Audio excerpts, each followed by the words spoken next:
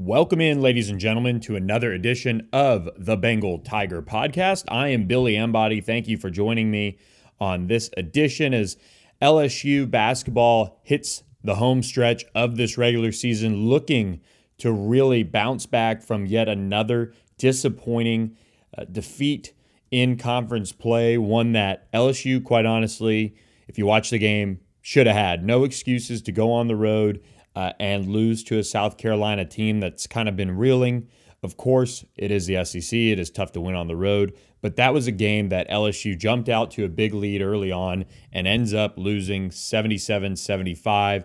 Darius Days had a good look at three at the end, but LSU was unable to get the win. And now, after winning three straight, the Tigers drop one, going into a critical Wednesday night matchup at Kentucky. Rupp Arena is going to be popping as the Wildcats are still in contention for the SEC crown in the regular season, and certainly trying to keep dreams of a number one seed in the NCAA tournament alive. LSU took it to South Carolina in Baton Rouge 65-60 when both teams were in the top 25, and LSU now looking to obviously bounce back. And the Tigers have their work cut out for themselves. And, you know, without Severe Wheeler and Ty Washington for Kentucky, if that is the case, LSU is going to have a little bit of an advantage in the backcourt, I would think, with Xavier Pinson able to kind of run the show for LSU. But still, after that road performance by LSU in the second half, you've got to think that they're really going to have to circle the wagons here and play much better defensively, allowing 77 points to South Carolina after allowing 68, 65, and 66 in those three straight wins. That's the formula for success for LSU.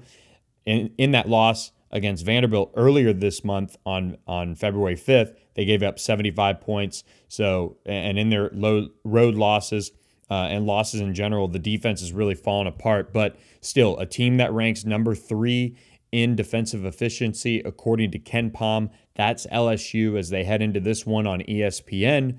And Will Wade met with the media on Tuesday, kind of breaking down where things stand with this one going into it. And, you know, for him, this is a very typical approach for Will Wade when you come into a game like this. Immediately says this game is not going to be anything like what the last game was. Kentucky's playing a lot better. LSU's not playing as well. These are two totally different, quite honestly, things or teams that are coming into this one. Oscar Tshiebwe is playing much better. He got 2 early fouls in the first half. And so that's really been a difference, you know, as far as what you look at in this matchup. I don't think that's going to happen in this one. The way Kentucky's playing, they're the heavy favorites in my books going into this Wednesday night matchup. And LSU has to clean a lot of things up. You know, turnovers, LSU is really been struggling in that regard. You know, Will Wade put it pretty simply. You know, right off the bat, LSU is good for 3 charges a game. So that's 3 right there. You know, with them being in transition, they turn it over 22% of their 30% of the time. They're out running in transition, so that's another 3. It's really just a situation where LSU, by nature this season, is giving the ball away and, you know, not really having an answer to stopping that. There are very easily things that LSU can clean up, like the charges. Those are things that if you're a veteran like Xavier Pinson, some of these other players that are really good athletes, you've got to be cognizant of where you are, who's defending you, and the situation, and not get caught with your head down trying to plow through and get to the free throw line. And LSU has struggled from the free throw line, shooting 65% in conference. And that is really where things have been lost and certainly made a difference you know, for LSU against South Carolina. If they were even above 70%, those games against South Carolina and Ole Miss certainly could have gone another way. Davion Mintz, a veteran guard, he's going to be playing for Kentucky. Kellen Grady, really good player.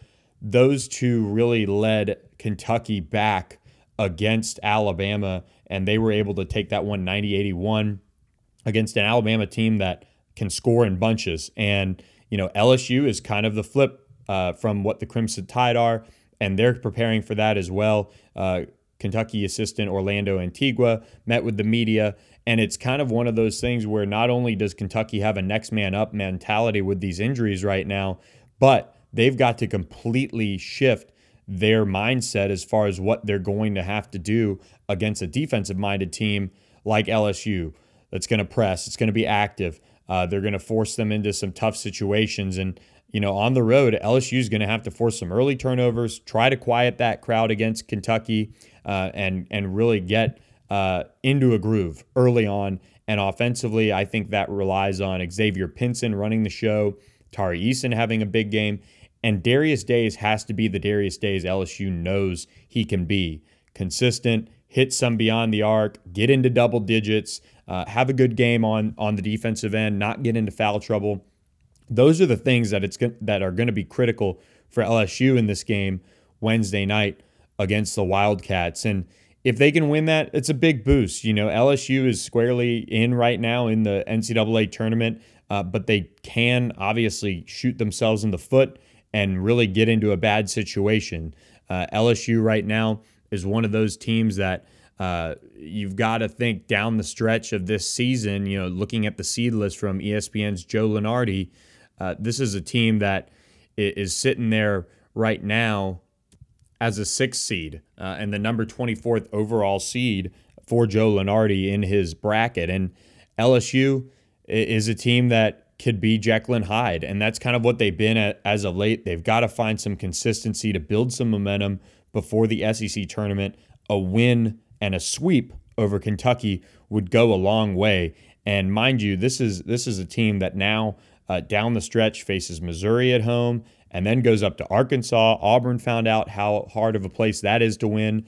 And then they finish up with the Sunday matchup against Alabama on March 5th before heading to Tampa for that SEC tournament. So I think with LSU cleaning up the turnovers, getting into a better rhythm offensively early on and building a lead is kind of what they've got to do. And then they've got to not shoot themselves in the foot, stay out of foul trouble, and really go from there. So looking forward to watching that one on ESPN. It's going to be a great matchup, I would think.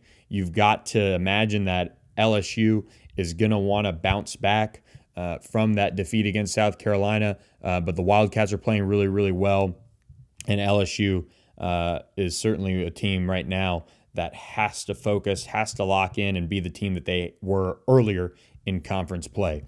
On the football side of things, we are going to hear from Brian Kelly and his entire staff Wednesday and Thursday. They're going to have media availability with all the coordinators at the podium, as well as breakout sessions with the assistants. So good news for LSU fans looking for info from the coaches' mouths themselves. That stuff is all going to be on thebengaltiger.com, and we will have coverage of that, as well as recruiting. Recruiting is heating up for LSU. Spring practice is still a few weeks away, about a month away right now, actually. But the dead period ends next week. And that weekend, March 5th, is a big day for LSU. We're going to have plenty of coverage on who is expected in Baton Rouge. We've already been posting multiple updates a day on recruits that are set to visit, guys that are top targets on the board. I mean, you look at the list that they've got for March 5th already on my laptop here that I've got, and it's going to be a busy day for Brian Kelly and this staff. A huge opportunity for them to make statements right out of the gates with some of these prospects, and we'll have your full coverage on that.